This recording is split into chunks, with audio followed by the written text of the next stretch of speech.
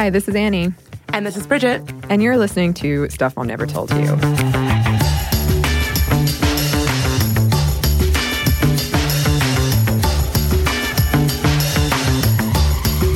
So once again, we got to start off with a trigger warning for this one, because today we are talking about another part of Me Too. And just in general, we're talking about complex PTSD. And in the age of Me Too, how to navigate that if that is a trigger for you. And then you're just being overwhelmed almost everywhere, but especially in social media and things like that with triggers. And another thing we have to say right at the top is we are not doctors or therapists at all. So hopefully this is informative, but it is no replacement for seeing a professional. Yes, we are not doctors. If you need to see a professional, you should try to do that.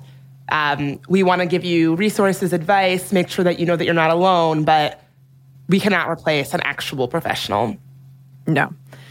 And a lot of you have written in about this and about sort of your struggles with it, and how it makes you feel not being able to engage. So yeah, we thought we'd talk about it. And I think when a lot of us think of PTSD, we think of veterans, war veterans. And there's an episode that you and Emily did, Bridget, around suicide and female veterans. Yeah, I actually would really encourage, even if you're not a veteran, I learned so much about how PTSD is different for women on the research for that episode. So if that's something that you're interested in, definitely check it out. Yeah, for sure. And a lot of us probably have a general idea of what post-traumatic stress disorder is. But what is complex PTSD, or sometimes as it's known, CPTSD? But before we get into that, let us start with a quick rundown of PTSD. So 80 to 85% of folks who experience a traumatic event are estimated to work through it naturally by talking to people or by grieving. But it's when people don't talk about it, when they avoid it altogether, symptoms develop and hang around, leading to post-traumatic stress disorder. PTSD is a trauma or stress-related disorder resulting from a traumatic event. And the symptoms are divided into 4 clusters. 1, re-experiencing, so nightmares, flashbacks, intense, distressing feelings when you remember the event, upsetting thoughts or feelings about the event, or having a physical stress response when you are reminded of the event. And a note about flashbacks is visual is not the only type. There's also somatic, that's physically reliving a pain, or emotionally reliving something, like very vividly emotionally reliving something. Yeah, I feel like when we talk about things like this, emotionally reliving something, like people think that that is not an actual, like I can imagine someone saying, oh, that's not a real side effect, that's not a real symptom, but it can be very real. I've seen with my own eyes people who are in an experience that reminds them of something that was traumatic for them, kind of physically and emotionally relive it as if they are, in it in that moment. And it's no joke. Like, I think it's something that is easy to discount, but it's really no joke. No, not at all. The second cluster of symptoms is called avoidance, and these manifest in ways like avoiding anything that might remind you of the event, and that could be people, places, thoughts, conversations, topics, anything, all of the above. You might go out of your way to stay busy to keep yourself from remembering or dwelling. Third is hyperarousal, which is basically you're keyed up all the time, you're always on edge, you're experiencing difficulty sleeping, having outbursts or general irritability, not able to concentrate, being easily startled or jumpy. And the last is negative thoughts or beliefs, which is pretty self-explanatory, but includes things like not being able to remember the traumatic event clearly, loss of interest in things, feelings of isolation, difficulty feeling anything positive, and feeling like your life may suddenly end. So to be clear, most people don't actually exhibit all of these symptoms all at once, but they do have a few from each of these clusters. And untreated, PTSD can lead to a whole host of negative things: eating disorders, substance abuse or disorders, anxiety disorders, or major depression. Yeah, and it's pretty common too, affecting 8 million people of all ages in the United States. Women are 2 to 3 times more likely to develop it than men, 10 to 12% of women compared to 5 to 6% of men. And studies are ongoing as to why that is, and theories range from biological to psychological. Other researchers point out the increased likelihood that women will be exposed to a traumatic event like sexual assault at a younger age. The earlier in life a trauma takes place, the greater the impact. And the types of trauma associated with PTSD and that last maybe a longer period of time or are perpetrated by people close to them, that might be one of the reasons women are more likely to develop PTSD than men. Others say that because women are twice as likely to develop depression or anxiety disorders, it puts them more at risk to developing PTSD after a traumatic event. It's also possible men don't report as much or that they display symptoms differently. Women who experience abuse develop PTSD at a ratio of 74 to 3 compared to women who have not. Okay, so that is PTSD.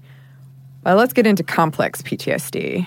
The main difference between PTSD and CPTSD is that the causes of PTSD, like, say, a hurricane or a car accident, usually have a time-limited duration. CPTSD doesn't. A person dealing with CPTSD experiences chronic trauma lasting months or maybe years at a time and usually presents additional symptoms alongside the ones you see with traditional PTSD. So I had actually never heard of CPTSD, but it makes so much sense. Like if you're someone who's dealt with something that was a longer term trauma and not just sort of a one-time, time-limited experience, it makes sense that your symptoms and your reaction, both emotional, mentally, physiologically, all of that would be different. Some of the particular circumstances that can lead to CPTSD are usually things that involve captivity or a situation where one person has control over the other. These are things like being a prisoner of war, concentration camps, forced non-consensual sex work or child exploitation, long-term child abuse, and that's physical, emotional, or sexual, or long-term domestic abuse, which also can be physical, emotional, or sexual. Yes, and CPTSD is also sometimes called disorders of extreme stress not otherwise specified, or DESNOS, or in the case of children and adolescents, developmental traumatic disorder. And kind of sort of maybe one of the reasons you haven't heard of it, Bridget, is that it's relatively new. The idea that we needed a new diagnosis other than PTSD to describe the experience of people dealing with chronic trauma was first proposed by Harvard's Dr. Judith Herman in 1997. It wasn't added as a separate diagnosis to the DSM-V after DSM-V-4 field test found it shared 92% of the same diagnostic criteria with PTSD. It's mentioned in the DSM-V, but doesn't have its own entry. Also, it does not address the cultural variance when it comes to PTSD, which was a problem pointed out in earlier editions. Nevertheless, a lot of professionals believe it might need to be treated a little differently, CPTSD, and believe that a misdiagnosis of PTSD, or maybe even a personality disorder, will result in an incomplete or incorrect treatment plan. Well, that makes so much sense because, like you started the show talking about, people have issues with PTSD when their traumas and their pain go undealt with, and you're not talking to someone, when you're not seeing a therapist. And so if you finally actually get to a point where you're talking to someone, to go and then have them say, oh, it's PTSD, not CPTSD, like that would be very problematic to finally, get to a place where you think I can talk to somebody and then have your issue be misdiagnosed in that way, or have them say, oh, you actually have this personality disorder or whatever. It would almost make the process of talking to someone seem worthless in a kind of way, I would imagine. Yeah, it's difficult in the first place to take that step, and also not too many people specialize in it. So since it is sort of new, there aren't a lot of places you can go if you're looking online and you suspect that this is what you're dealing with. There aren't too many doctors or therapists you'll find that specialize in it. To be transparent, I was diagnosed with CPTSD last year. And it's funny, the week that I was diagnosed, that was when it was announced that PTSD was going to be taken off insurance. And I remember I just had to go home and just sit and try to stay calm, and then had to come back and record podcast. But it is a long, long battle. And for me, at least, you can think you've dealt with it, and then something will happen, and it just all comes back. So my heart goes out to the listeners who have written in, and I understand how hard it can be. And just know that there are options out there for you, and we will be talking about some of those. But first, some of the symptoms that separate CPTSD from PTSD. These could include difficulty regulating your emotions, and this could present as suicidal thoughts, explosive anger, or a sadness that just stays with you.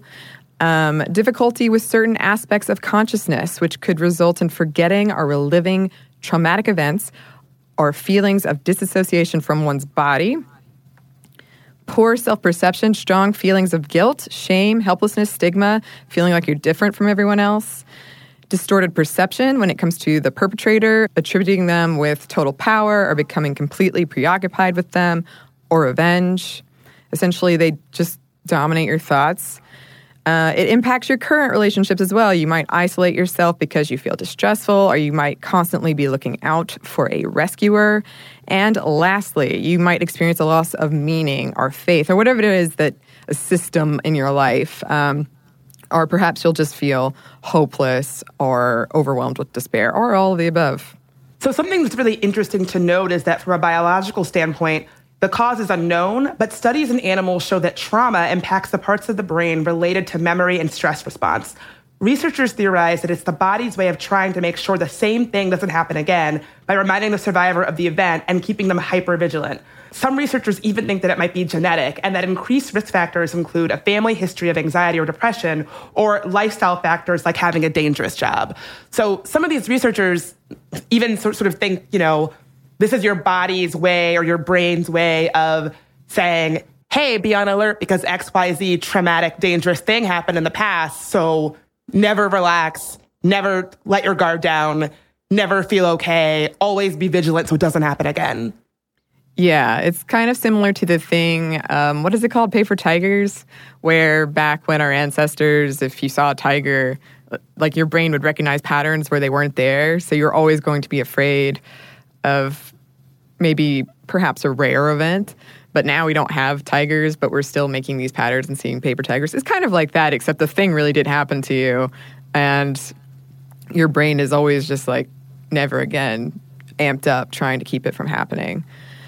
And it can be tricky to properly diagnose CPTSD because survivors might avoid talking to professionals about the trauma, either because it's too painful or difficult. On top of that, they might use unhealthy coping mechanisms like alcohol and or self-harming. And sometimes survivors are assumed to be of, quote, weak character and then blamed for the abuse they endured, which is horrible. That's awful. We really have to, that's, I think, a cultural change that we really have to get rid of this attitude that if something happens to you, you're weak, you're stupid, you're not strong, and that is the cycle that people get stuck in where they don't talk about these things.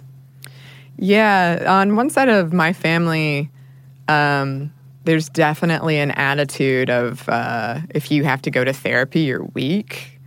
And on the other side, it's the complete opposite. Like, go to therapy if you need it. But that attitude, I think, is not healthy, not correct. Another thing worth mentioning is that people with CPTSD might seek treatment years after the traumatic experiences have ended because it does stick around. And I think the average is like 10 years later people seek it. Yeah. So it sticks around, and sometimes it just happens later, like it's a delayed response. So that's kind of an overview of what it is. But now we're going to talk about having CPTSD in the age of Me Too. But first, we're going to stop for a quick break for a word from our sponsor.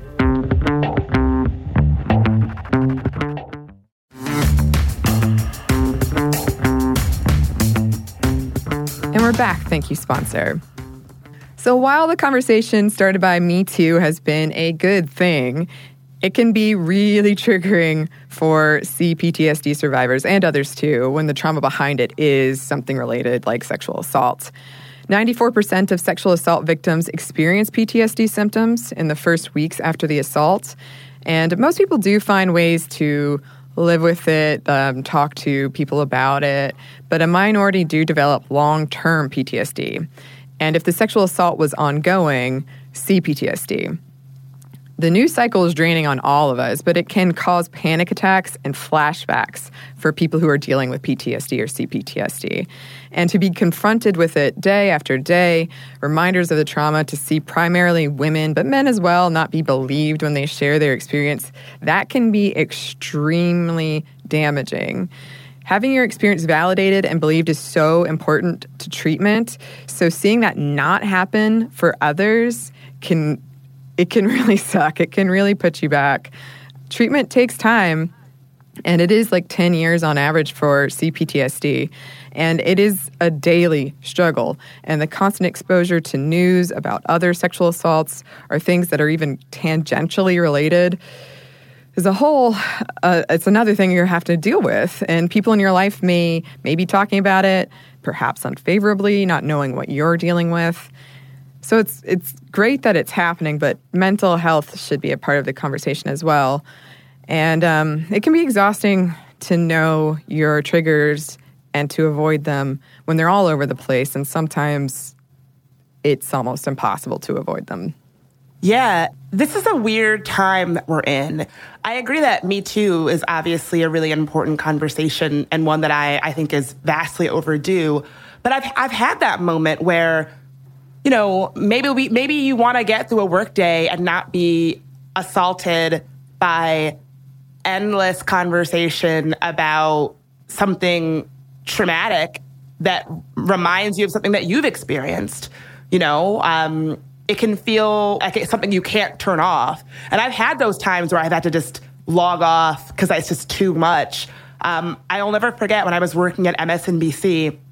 This was when that football player, I think it was Ray Rice, was on a security video, like punching I think it was his girlfriend or his wife, like punching her to the point where she was unconscious and kind of carrying her lifeless body around. And this was the news story of the week, and I worked under this giant, massive TV screen that was literally playing this footage on a loop over and over and over and over again. I think about it now, like my fur gets up because I just remember how that felt. It felt like a kind of torture, and there was no way to turn it off. There was unless I quit my job, there was no way to stop it. And that was a short-term thing. A couple days later, the news story changed and there was some new awful thing happening that was less traumatic for me. But imagine how hard it is to feel like that always, and feel like there's no escape. It's just constantly. And in this era of Me Too, I think that's how it can feel sometimes. Yeah. And it is an interesting thing when you work in a field like media where you sort of have to deal with it. And that was a really hard thing for me to learn when I first started here, because you don't want to, at least I didn't want to talk to my bosses about it. But I was like, how else am I going to be able to, if I need to, have a reason to step away? So it can be really difficult to navigate in the workplace too. Yeah, but again, that just goes back to this need to get away from stigma. Because, listen, if your boss is interested in having Annie show up to be her best self and do the best job she can at work for the good of the company and for the good of Annie as a person, your boss should be... and I'm using boss, I'm not talking about like a specific boss here. I mean this, the royal boss. Was a while ago. Yeah, I'm sure I didn't know this person. But yeah, I guess what I'm saying is that it should be in their best interest to make sure that you can do that you can show up as your best self every day. And we need to abandon this idea that when you walk through your workplace doors, all the other stuff that's on your mind, your family, what's in the news, the social climate, Donald Trump is going to kill us all, someone that you admired as a child turned out to be a rapist, you were raped, your sister was raped. Like all of this stuff that we carry around on our backs every day.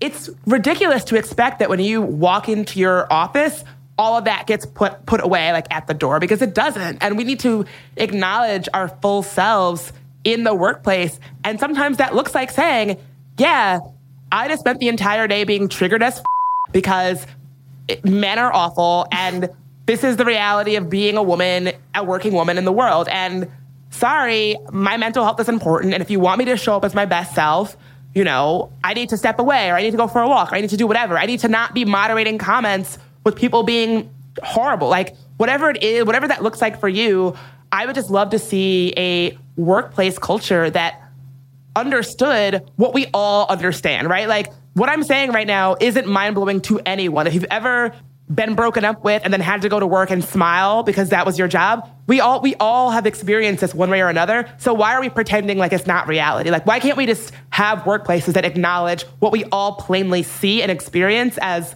how reality is playing out? Do you know what I mean? Oh, absolutely. Yeah. There's definitely a stigma there, but on the flip side, at least in my case, I think my boss would have completely understood, but I could not have that conversation. I did not have the strength to have that conversation at the time. So I didn't. Like, my avoidance game is for the worst. It is on point. I have gotten very good at that. But I do think that we need to be able to have those conversations where we can in the workplace, because, yeah, don't you want the best work environment and employees that you can have? So I'm curious how you have navigated that. Like, as someone who is dealing with this, and we know it's something that you have to deal with all the time, like, for people who are listening, how have you navigated that, or how have you not navigated it? Like, how does it play out for you? Are you doing things to navigate this, or is it just something that's going to be always a everyday struggle? It's an everyday struggle, I think, no matter what. I did figure out triggers, and when I got this job, it was really hard at first, but if I can anticipate something, then it's much easier. Like, I can prepare myself for it, and I hardly ever get really triggered or upset by stuff at work anymore. It's the things that surprise me that get me. Like, I remember a year ago, because again, like, you deal with it for a long time, right? And you think, well, I've learned and I know what's going to set me off and what's not. I went to go see Moana, and within 30 minutes, I was like, I've got to leave. And I was in the bathroom crying over Moana. What was it about Moana? I just didn't believe that there would be this young girl and this big dude alone on a boat together. Nothing would go wrong. There's something in my heart that's like, nope. Which is awful. And I've since seen Moana, and I love it. But I didn't know. Like, you can't prepare yourself for everything. Yeah. Right. That's interesting that you say that, because I remember a very similar experience. This was a couple of years ago. I had gone to the movies to see this movie, South Side with Me. And if you've seen it, it's a really cute romantic movie about Barack and Michelle Obama's first date when they had first met when they were in law school. And when I saw the movie, the trailer that preceded it was a trailer for Nate Parker's Birth of a Nation, which, if you know, there was a whole controversy where his background of having allegedly raped a classmate in college and that classmate later committing suicide, that was like that conversation dominated the premiere of that movie. And so for me, I could not think about Birth of a Nation or see anything about it without thinking about, rape and sexual assault. And so watching this trailer really put me in a headspace of, being sort of, like, I wouldn't say I was triggered, but it was top of mind. And so then seeing a movie that's about two people that I really admire going on a sweet date, and sort of the kind of one of the kind of running jokes of the movie, and I guess their relationship, is that when Barack Obama first met Michelle didn't want to date him and was like very clear. She was like, this is just some scrubby legal guy in my practice. He's younger than me. I don't like him. And so in the movie, she keeps saying, I don't want to go out on a date with you. And the audience is very clearly meant to find this as charming and heartwarming. And it is charming and heartwarming. Like, I don't want to crap on that movie. But because I had just seen that trailer about Birth of a Nation, and I was in my head, all I was thinking of is sexual assault, rape. Within that framework, I could not experience what I logically understood on screen to be a charming love story. And of course they get married and they're the best and blah, blah, blah. But in that moment, I just thought, wow, I can't see this as sweet and romantic. I can only see it as threatening. Yeah. Yeah, it's things like that I find the most challenging, because you can't prepare yourself for them. And I do have some things that we'll talk about later, like if you find yourself in a situation where Moana has upset you, that you can do. But we'll come back to that. And I have to say, I got my start teaching in the college setting. What you just said, I feel like makes the conversation around trigger warnings in places like college classrooms. No one in a classroom setting should have to leave crying if they can help it, right? Like, if you can avoid that happening. And so when that conversation around, trigger warnings, our kids are so coddled, blah, blah, blah. This is science. Like, this is not people being coddled little snowflakes. This is medical research about about people's mental and physiological responses to trauma. To boil that down into, look at these little snowflakes, don't want to get upset because of whatever.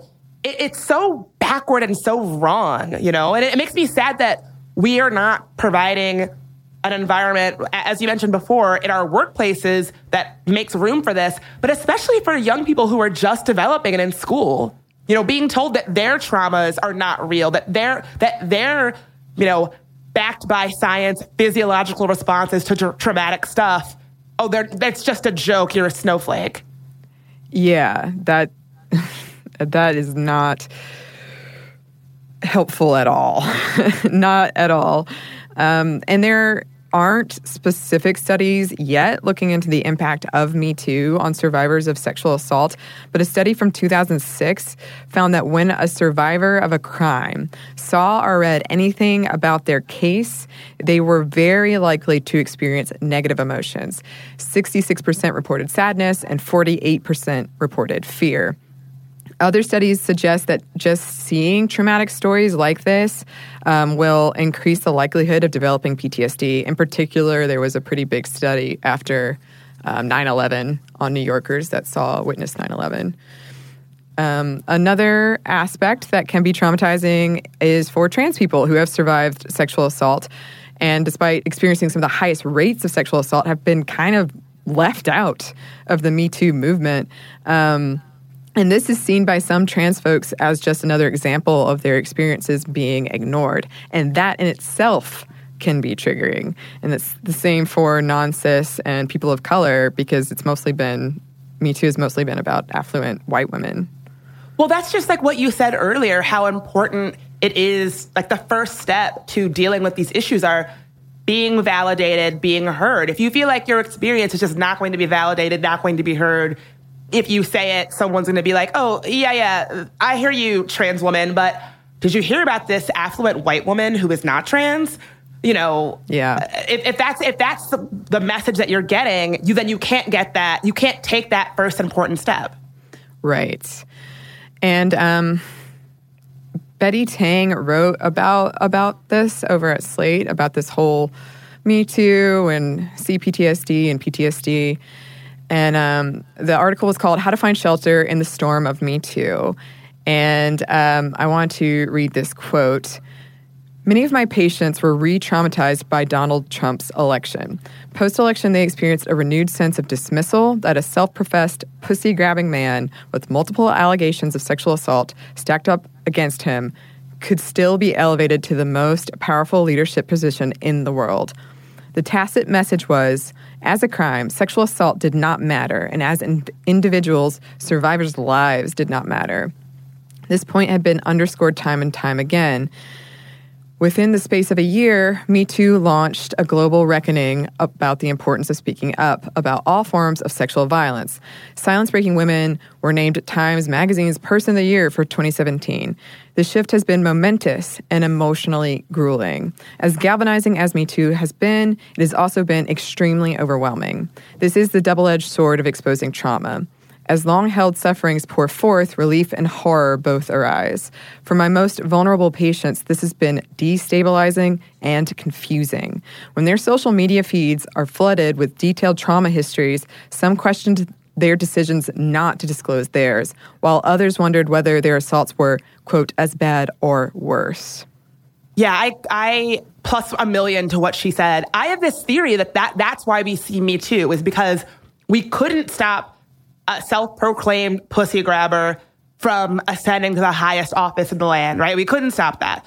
But we can stop Harvey Weinstein. We can stop, your boss, right? I think the anger at not being able to stop Trump and watching him ascend and be so awful to women and everyone and just be a nightmare, I think it triggered this anger that was inside of all of us who are marginalized, who are women, who are trans, or people of color, and saying, we couldn't stop it then, but we can stop it now. And so maybe it's not Donald Trump, but, I can speak up and call out my abuser. And that is sort of a way of feeling empowered, even when, you can't, we still have a, admitted pussy grabber in the White House. Right. And, on the flip side of that, a lot of folks have expressed guilt for not being able to speak out about their own experiences, which just adds on to what you're already dealing with. And therapists say there are different levels of engagement in Me Too for survivors, maybe signal boosting, sharing a story in your own feed. But for some, this engagement is key for their mental health. If you see a post from a friend about Me Too, therapists recommend to comment like thinking of you or even a love or angry face emoji to show that you heard it or you saw it, but to not ask for details or to not try to be their therapist. Oh my God. I've seen that play out on Facebook where somebody talks about something that happened to them and you see somebody who I'm sure is well-meaning just making a real ass of themselves in the comments. And you're thinking, show respect, validate it, you saw it, you heard it. But people don't want to be necessarily giving you the details of their traumatic event. And they don't owe you that, right? When a survivor speaks out, I applaud them. But survivors don't owe you their story. It should not take all of us slitting our wrists and showing you our blood to get people to do something. Like you do not owe someone your Me Too story of survival. It's like what you're saying. It's a double-edged thing because it should not take waves and waves and waves of people telling you all the dirty details of the most traumatic thing that ever happened to them to get people to act and be like, yeah, this is a problem. And if people speak up, more power to them. I applaud you. But you don't owe anybody your story. And if speaking up doesn't feel right to you, we should still, as a society, be able to say, this is going on and it's not okay, even if you're not, not giving someone every detail of something, of the most traumatic thing that happened to you, Absolutely, yeah. I remember seeing a lot of that because one of the reasons I avoid social media is largely stuff like this. But I remember when Me Too was first happening, a lot of tweets along the lines of like the onus shouldn't be on women who have experienced this to make changes, but that's what it took, or at least that's what it took for this conversation to start happening. Another possible impact of Me Too for survivors is that more people are seeking treatment. Compared to the same time period in 2016, the Rape, Abuse, and Incest National Network received 23% more calls in 2017. Whether that's because of re-traumatization or an increased belief that their stories will be believed, we're not sure. But either way, it is happening. And something else that is important to point out is that a lot of these abusers might be scared or anxious about being found out as abusers and as creeps. And that might lead them to make threats to whoever they know that would speak up about them. And so that's something that we need to stay vigilant for as well in the wake of Me Too. Yes. And assistant professor of clinical psychology and psychiatry and clinical staff member at Penn Center's Treatment and Study of Anxiety, or CTSA, Anu Asnani, said when discussing this, "I've had women in the middle of the Me Too movement who say, I can't own it like these women can. And I say, you don't need to. That's the great thing about this movement. You can own as much of it as you want. You don't need to share your trauma to get over your trauma, except with your therapist." And while Me Too can be traumatizing for a lot of people, for some it has been healing, and maybe it's been both at the same time. Yeah, I think we just have to allow space for that it can be both. It can be traumatizing, but it can also be healing. You know, we can just hold that duality, and that's okay. Mm-hmm. And this finally brings us to some treatment options, some things you can do if this is something you're dealing with. But first, we're going to take one more quick break for a word from our sponsor.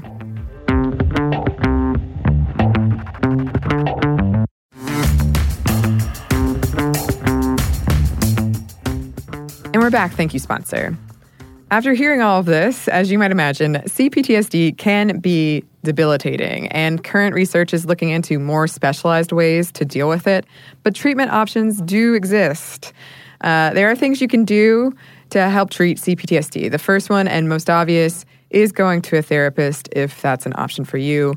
I know personally this has been really hard for me, like finding the right person, again, with the whole insurance thing.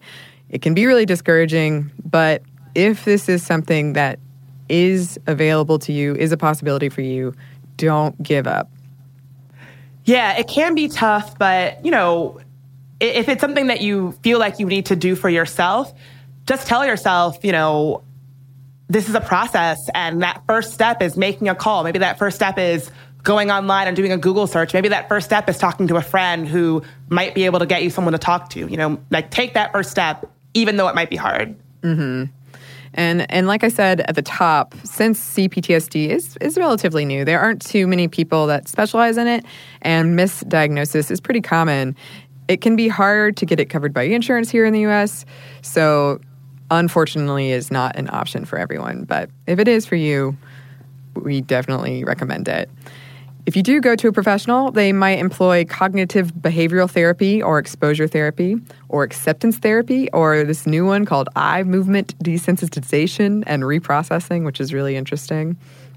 One of the first goals of treatment is called stabilization, and this refers to the ability to separate the traumatic event from the present by using grounding techniques.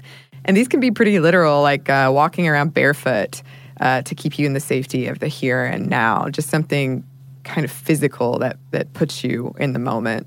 Other things that you'll hear a lot when it comes to treating both PTSD and CPTSD, it might sound simple, but it can be a challenge if you're a survivor of something traumatic.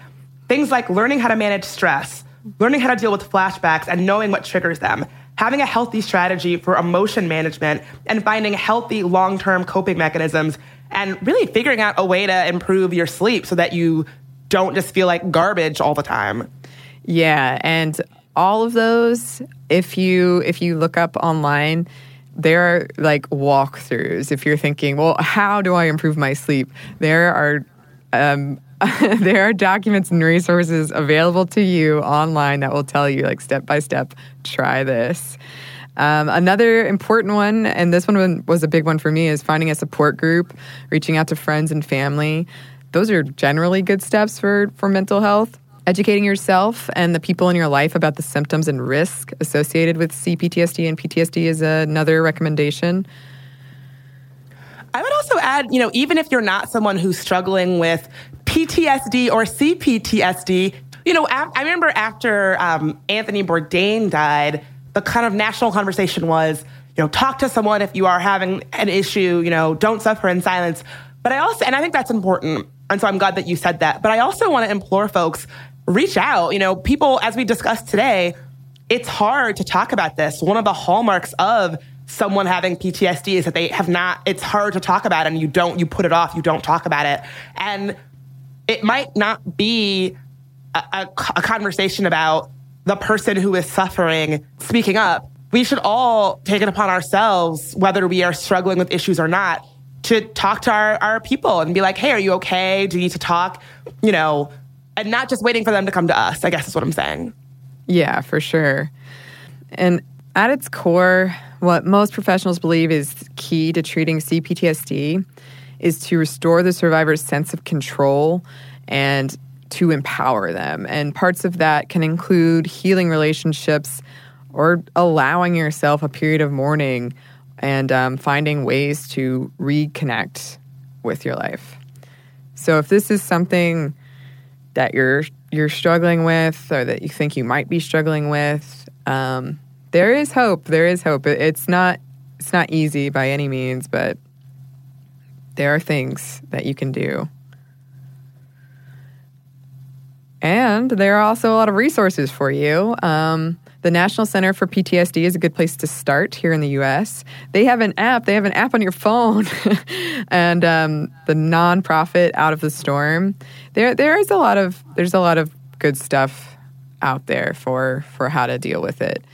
And I encourage anyone who thinks they're dealing with it, or maybe not, maybe someone in their life is, to go and look it up, because just having simple coping techniques or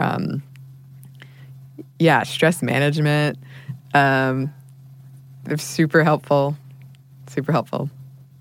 Yeah, and I mean, if you need help, get help and talk to your friends and take care of each other. And Annie, I have to say, I'm grateful for you for really modeling what that can look like and being so transparent on the show about these issues, because it really can help somebody. Yeah, I struggled with it, whether or not I was going to talk about it. But I know for me, hearing someone else talk about it and just seeing that they were having this life, that they were successful and happy, and that they had, not overcome it completely, but they had found ways to deal with it and still be happy and fulfilled. And that was so valuable to me. So if it was valuable to anyone else, I hope so. Totally. Because, I mean, you are a successful, dynamic, happy person. And that, having these challenges does not mean that you're not those things. You can be all of those things at once. And yeah, I'm happy that folks are modeling that, because it is important. Yeah. And one disclaimer I would like to include, because I did do this as well for a while, is I would see people who I thought were, quote, dealing with it better than me. But you don't know what's going on outside of when you're seeing them, right? And that's not helpful to you. It's a struggle, and some people are better. They just, you don't know what they're dealing with outside. You don't see all of them. So don't think like you aren't enough or you're not as strong as this person, because people deal with things in different ways. People present things in different ways. So it just is different for different people. And I would put money on someone that you think is dealing better with it than you is just dealing with it differently, or maybe more in private, or maybe not at all. Yeah, I just finished watching Sharp Objects. No spoilers, but there's a great line where someone tells the main character, I'm so happy that you tackled your demons. And she says, my demons are not remotely tackled, merely concussed. Love it. So that brings us to the end of this episode and to listener mail. Alex wrote, I love hearing your feminist voices every week, even with laryngitis. I wanted to thank you for doing an episode on name changes and marriage. This episode really resonated with me because I took my husband's name when I got married and changed it back a year later. I actually wrote an article about it that was published on Exo Jane. During my engagement, I debated whether to change my name and ended up deciding to change it. I immediately questioned my decision, but I decided to stick with my new name for a while in case it grew on me. Spoiler, it didn't. I actually like my husband's last name and it sounded nice with my first name, but I just couldn't get over losing such a big part of my identity. I love my birth name, and like you talked about on the podcast, my name is intertwined with so many aspects of my life. Plus, I'm a huge feminist, and taking my husband's name doesn't align with my values. I'm actually embarrassed that I succumbed to society's pressure to take my husband's name in the first place. About a year into my marriage, I changed my name back. It was a huge hassle, but it was so worth it. After using a different last name for a year, reading or hearing my full birth name again is the best feeling. I did get a lot of interesting reactions, though. My husband was very supportive, and so were a lot of my family and friends. But a lot of people, strangers, friends, and acquaintances alike, were confused, shocked, or even outraged. Some of my husband's friends even called him to ask if he was mad or to say that they disagreed with what he had done, which was disappointing on so many levels. I had to go to court to change my name back, and even the judge assumed I was getting divorced. I don't regret it at all, though. I'm telling you, we got so much email about this, and just every email was unique, and I'm loving it. That is interesting to me that people called her husband and were like, I don't agree with what your wife is doing. Just so you know, I don't agree with what's happening in your marriage, just so you're aware. Can you imagine? Like, what a busybody. What a thing to say. Hallie wrote, the episode on name changes after marriage really hit home for me because it was a major point of contention for me and my now wife throughout our engagement, which lasted 2 full years because we were waiting for it to be legal to get married in Texas. From a pretty early age, middle school maybe, before I even had an inkling I was queer, I was pretty set on not changing my name for a spouse. It was all hypothetical, but I was a pretty contrary kid, even before I knew to call myself a feminist. Once we were engaged, I had an even stronger desire that neither of us should change our name because we felt that it was super heteronormative. And I've already felt pretty overwhelmed by the sheer heteronormity of the entire wedding industry. Turns out my wife was equally set on sharing a family name. It was important to her that we establish an identity as a family.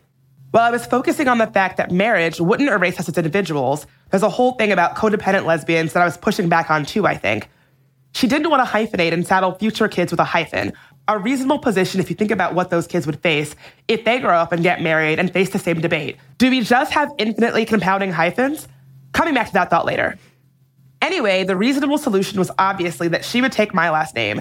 She was happy to do so, and I was really the one uncomfortable with it, which I think is probably a different dynamic than straight couples face. I also have some professional credit built up with my family name, which is more unusual than my wife's maiden name. And yeah, totally icky that we call it that. My parents and grandparents have lived and done business in our smallish town for a long time, so there are practical reasons too. I just really, really didn't want to do it, and we put off the decision until literally the week before our wedding. We ultimately decided that she would take my last name, and we both take her maiden name as our middle name. Problem solved. Except, we found out in the aftermath of the wedding that either partner can change their last name on the basis of a marriage certificate, and you can drop your middle name in favor of your maiden name with no extra paperwork. But for me to change my middle name only will require a court order and a public notice in a newspaper, both of which cost money. So I still haven't legally changed my middle name. Also, even for my wife to change her middle name in the, quote, usual way was tons of paperwork to a bunch of different places. It's not like there's some central office you write to and they just tell everyone. The DMV doesn't talk to the Social Security Administration and doesn't talk to the post office, doesn't talk to the State Department, et cetera, et cetera, et cetera. It's a draconian nightmare. I was also pondering what it means that you can have so much family identity wrapped up in keeping your name, when by virtue of doing so, you're potentially keeping your own kids from having that same sense of family identity if they don't share a last name with one or both of their parents. How do we reconcile that? Our reason for preserving the thing is also literally destroying at the same time. Sure, there's hyphenation, but that's just pushing the buck down the road one generation. What if 2 hyphenated kids marry each other? Standardized forms don't have that many boxes. I have no idea what the answer is. Obviously, in the past, we've just solved it by only caring about patrilineage. So it's not like this is a new issue or by itself a reason to change your name. But it's something I was thinking about during the episode. Maybe we just need to go super old school with naming conventions and tack on a new son, daughter, child of surname with every generation. Hallie, thank you for this letter. First of all, I'm happy that folks who are not in heterosexual pairings are writing in to tell us what the experience is like for them, because I swear, as you said, Annie, it's like a different, interesting story situation every time. But also, I don't think I really knew how, because I'm not married, I don't think I really knew how complicated it can be logistically to change your name. Oh, yeah. I've been shocked at how expensive and how just time-consuming. And somebody wrote in and said, yeah, you had to announce in the paper if you changed. Like, I think it was if the husband changed his name, you had to announce it in the paper or something. That's so old-fashioned. That's like the most, I mean, people don't really get the paper anymore, right? Like, that's such an old school thing. Well, yeah, that's another thing. True. I mean, it's like old school within old school. You know what I'm saying? Yes. Well, yeah, thanks to both of them for writing in. We'll be hearing a lot more from listeners because we've gotten so much mail about it in future episodes as listener mail. We just got to do a full episode. We really should. I mean, us reading them the whole time would be boring, but we have to figure something out. Yeah, because it's been just so rewarding and stunning, honestly. How many letters and other communications we've gotten about this. But in the meantime, if you would like to write to us yourself, you can. Our email is momstuff@howstuffworks.com. You can also find us on social media, on Twitter at momstuffpodcast and on Instagram at stuffmomnevertoldyou. And thanks as always to our producer, Dylan Fagan.